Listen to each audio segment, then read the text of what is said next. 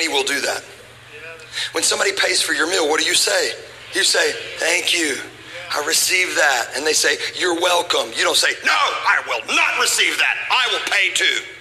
But there are people in judgment who will pay for something that was already paid for because they will not receive the gift that was given. It's a free gift. It's a grace gift. You cannot earn it. We're all going to stand. Listen, let me dive into a little theology. We're all going to stand before the great white throne judgment. Revelations 20:11. Then I saw a great white throne, and him who was seated on it, and the earth and the heavens fled from his presence, and there was no place for them. And I saw the dead, great and small, standing before the throne. This is awesome. And books were open. Everybody say books. That's plural, a lot of books. And another book, everybody say book. That's singular, was open, which is the book of life. And the dead were judged according to what they had done as recorded in the books. Everybody say books. That's plural. So the dead are judged according to what's written in the books. What's written in the books? Every sin you've ever committed. Some of you are like, for real? The Bible says every word, you'll be held accountable for every word, every deed. It's written in the book. Some of you are like, oh, for real? I have whole volumes then. Some of y'all have more than volumes. You have a whole library with a librarian and a Dewey Decimal System. Some of y'all are like, 2006 was a bad year. There's a lot of books. But here's what's beautiful about the books and the book. Once your name is written in the book of life, all of the books are erased and your sins will never be remembered against you. That's something to celebrate. That's something to rejoice about. He loves you so much, he found a way to redeem you, but it's up to you to receive it. You got to receive it. And when you receive it, now this is very important for me to tell you, when you receive it, you won't even have to say it. We'll be able to see it in your life because true salvation shows up. And that's what will be judged at the second judgment. The first judgment is a grace judgment. The second judgment is not for unbelievers. They won't get past the first judgment. The second judgment is the judgment seat of Christ, and it is for believers. And it is squarely a works judgment. And the question you'll be asked at that judgment is, what did you do with what I gave you? What did you do with what I gave you? This is after you receive this first test. What did you do with my son Jesus? The answer is, I knew him personally. I gave my life to him. He was a priority relationship. The second question is, what did you do with what I gave you? Each of you has gifts that God has given you. Well, I don't have very many gifts. That's a cop-out excuse to never use your gifts. Sorry, I probably should have said that in a nicer way. That's an excuse. At some point you got to realize God gave me something and I have to use it to help other people. That's my calling. If I want to live and walk worthy of the calling that I have received, then I need to fulfill what God has called and created me to do. Just because your gift doesn't look like my gift doesn't mean that we aren't equally called to do something in the kingdom of God. You're called. Please don't leave your calling to me. It's going to take all of us. The challenge with some of us is we think that God is just somehow going to carry us through everything. He's going to do all the work. He's not. He saved you. The rest is up to you to accomplish his will on earth. How many of you have ever heard that poem, Footprints in the Sand? Footprints in the Sand. I found a variation of it that I love. One night I had a wondrous dream. A set of footprints on the sand was seen. The footprints of my precious Lord, but mine were not along the shore. Then some stranger prints appeared, and I asked the Lord, what have we here? Those prints are large and round and neat, but Lord, they're much too big for feet. My child, he said in somber tones, for miles I carried you alone. I challenged you to walk by faith, but you refused to accept your place. You chose to whine, complain, and moan. You were selfish and lived for you and you alone. Your attitude sunk. Your eyes were shut. So there I dropped you on your butt. It's not theologically accurate, but it's a lot of fun. Some of you are like, really? Because in life, there comes a time when one must fight and one must climb, when one must rise and take a stand or leave their butt prints in the sand. I'll be here all weekend. Thank you. The truth is, some of us expect God to do everything for us, and he's not going to carry you into your calling. He has equipped you, but you have to carry yourself into your calling and do what God has called you to do. We're all going to be judged for our actions as believers. 2 Corinthians 5 and 10, Paul's talking to believers. He says, for we must all appear before the judgment seat of Christ, so that each of us may receive what is due us for the things done while in the body, whether good or bad. Now, some people get confused and they're like, is this grace or is it works? Is it grace or is it works? And the answer is yes. You're saved by grace through faith, but you are rewarded after this life based on your works. Well, how do I know what works I should do? Glad you asked that question. There is a test that you can take. Listen, if you don't believe that God rewards you, just study the scriptures. The Bible says God rewards those who diligently seek him. Jesus said in the book of Revelation, I'm coming to earth and I'm bringing your reward with me. He's looking for a way to reward you, and he's created a filter so you'll know what you can do to receive the reward. I call it the fire filter, 1 Corinthians 3:9. For we are, I want you to notice the wording here. For we are co-workers, which means not one of us matters more than the others. We are working together. All of us have a purpose. We are co-workers in God's service. You are God's field, God's building. By the grace God has given me, I laid a foundation as a wise builder, and someone else is building on it. But each one should build with care. What does that mean? You worry about you. Don't worry about everybody else. Look at what you're building in your life. For no one can lay any foundation other than the one already laid, which is Jesus Christ. Now notice what he talks about here. He's going to talk about building materials. If anyone builds on this foundation using gold, silver, costly stones, wood, hay, or straw, their work will be shown for what it is. Because the day, there's a capital D there, and that literally means the day of days or judgment day. We'll bring it to light. It will be revealed with fire, and the fire will test the quality of each person's work. If what has been built survives, the builder will receive a reward. If it is burned up, the builder will suffer loss, but yet will be saved, even though only as one escaping through the flames. What does this mean? Notice, judgment seat of Christ. This is not a salvation judgment. It is a works judgment. Notice that if what you built on earth burns up, you'll still be saved, but no reward.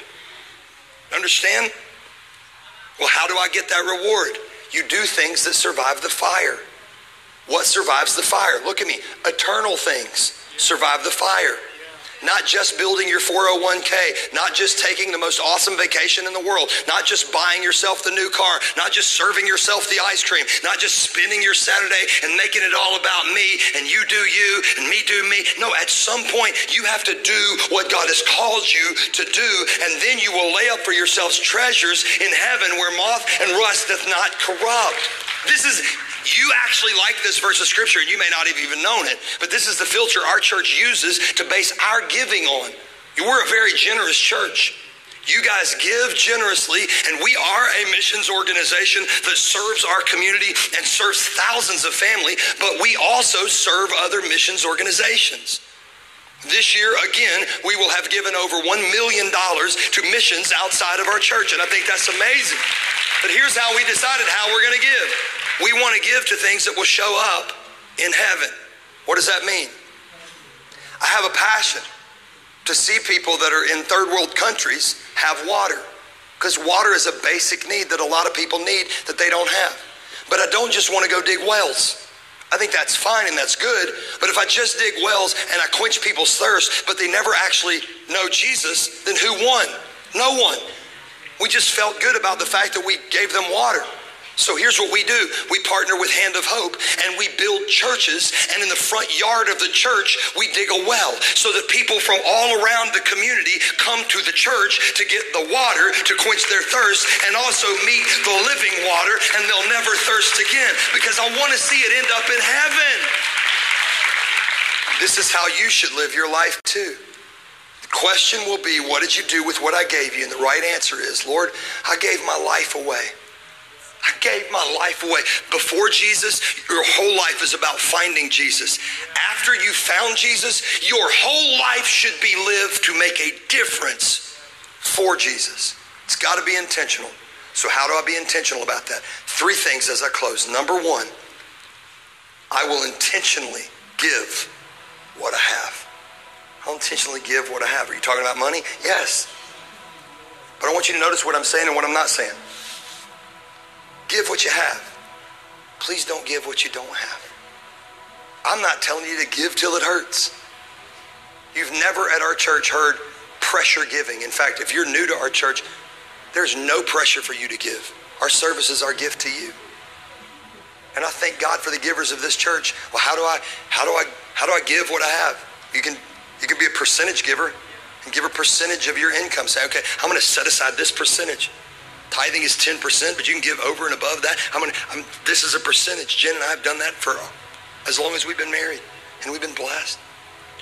You can also give in our annual legacy offering. We do that in December. There'll be no sad videos. There'll be nobody saying, the children, give for the children. We'll never do that. We'll simply say, look, you pray and ask the Lord what he would have you to do. And you do what God puts on your heart. But I'd be remiss to not tell you, giving is important. Intentionally give what I have. Second, I'll intentionally serve others. I'm going to serve other people. I want to live my life to serve other people. We have outreaches. We have local missions. We have global missions. We have people that serve right here in the church. Do you realize at ladies' night tonight, all these ladies will gather here, but there will also be ladies who aren't just here to enjoy the night. They'll be serving all of the ladies who are coming. They're living their life. I want to get in there and I just want to sit down. No. There's going to be ladies who don't even come to service because they're going to be serving other people. I love that. I love the heart of our church. And finally, if you want to be intentional, you have to make the decision. I will intentionally share Christ. I'm going to live my life. Please listen. Please don't expect me to do all the work. God has called you. I want you to learn how to share your personal testimony. How do I do that? You don't even have to be the deepest theologian. You may not even ever read the Bible. You may not even be able to read. But somebody can read your life. And you can tell them, Jesus changed my life. That's your personal testimony. And then you can invite them to church, or you can invite them to a small group. At our church, we have a couple of seasons during the year, 2 or 3 seasons during the year, where we encourage you to bring somebody to church. We don't do it every weekend. We're not like, hey, bring somebody next weekend. There are some weekends that are better than others to bring people to church. The second week in November and all the rest of the month of November until the first week in December, the best time to bring your friends. It's at the movies, and it's amazing at our church. And you have to be on campus at a Hope City campus to be a part of it. Can't just watch it online. We don't show it online. We can't. It's proprietary movie clips. We don't have that. So we just show it in church. Bring your friends. We have more people saved in the month of November than any other month in our church. I'll tell you, when you share Christ with somebody, it'll blow your mind how much you'll care about what we do when you have a friend with you. You may never care how good I do until you have a friend with you. And you're like, Foster, you better preach good. Tell the good jokes, not the dumb dad jokes. Come on, bro. Like, be good. You'll never care about the song selection of the band until you have a friend with you. And when you have a friend with you, you're like, oh, that's a good song. Yeah, that's a good song. You got to see the kids ministry. Come here. You've never even cared. And you're like, come here, look at this. Look at what they do. It's amazing. She was in jail. Look at this. There's basketball goals. That's crazy. Don't you love this place? Get fired up. And there's nothing like that moment when I tell people, hey, bow your heads and close your eyes. Every head bowed, every eye closed. When I do that, I'm giving you permission. If you got a friend, every head bowed, just one eye open. Because there's nothing like watching your friend that you shared Christ with come to church, lift their hand, tears streaming down their face, give their life to Jesus, and you literally help somebody change their eternal destination. There's nothing like that. Please, let's not be a church that keeps it to ourselves. In fact, that's why we've experienced the revival that we have experienced. It is our job, and many of you have shared Christ and have shared what God is doing in our church. And because of that, people come in and get saved.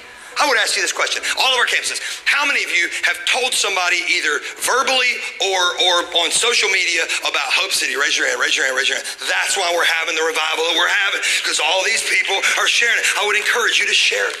Here's why. Because it matters. What are you living for? You ever ask yourself that question? What am I living for? You ought to ask yourself that question. What am I living for? It'll change fulfillment in you when you answer it. Find your why. Everybody say why.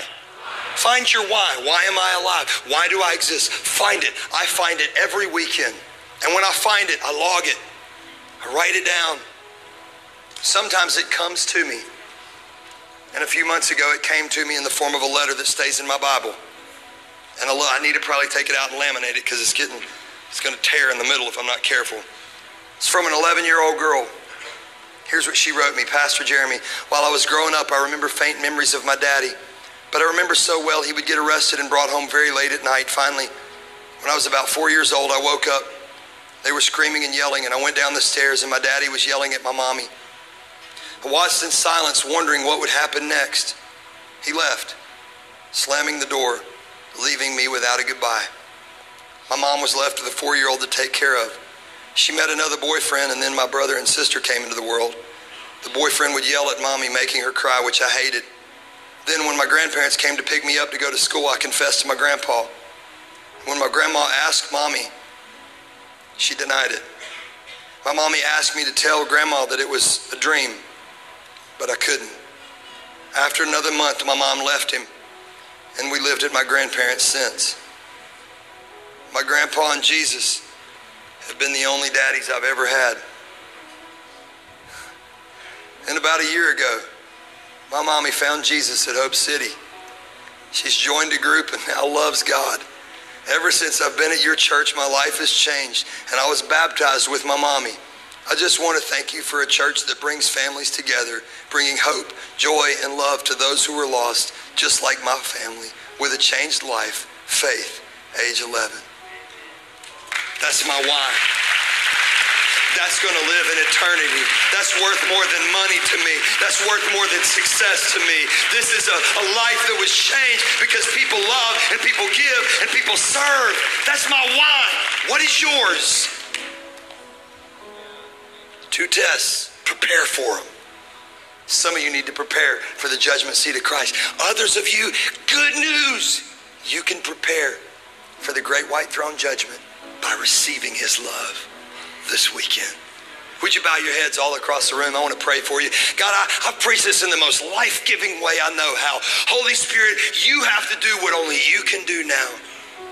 And that is move on hearts, move on lives, and move on minds right now. Simple question. Every head bowed, every eye closed. If you know that Jesus is not at the center of your life, but you would like to place him in that priority place today, nobody's going to acknowledge you publicly. This is simply between you and God. But the Bible says when you acknowledge him, he will acknowledge you. So if you'd like to acknowledge him and say, Jesus, I need to put you at the center of my life, would you just lift your hand and say, that's me, that's me. Thank you, thank you. Hands all over the room. Thank you, thank you. Front to the back. Can we all pray this prayer together out loud? Lift your voices. Jesus, you're the only one who can save me. So I repent of my sins. I believe you're the Son of God. I believe you died on the cross. You rose from the grave so that I can have eternal life. So in this moment right now, I surrender my life to you. I surrender my past to you. And I'm giving you my future. And I'm asking you, Jesus, to be the Lord of my life. In Jesus' name, amen.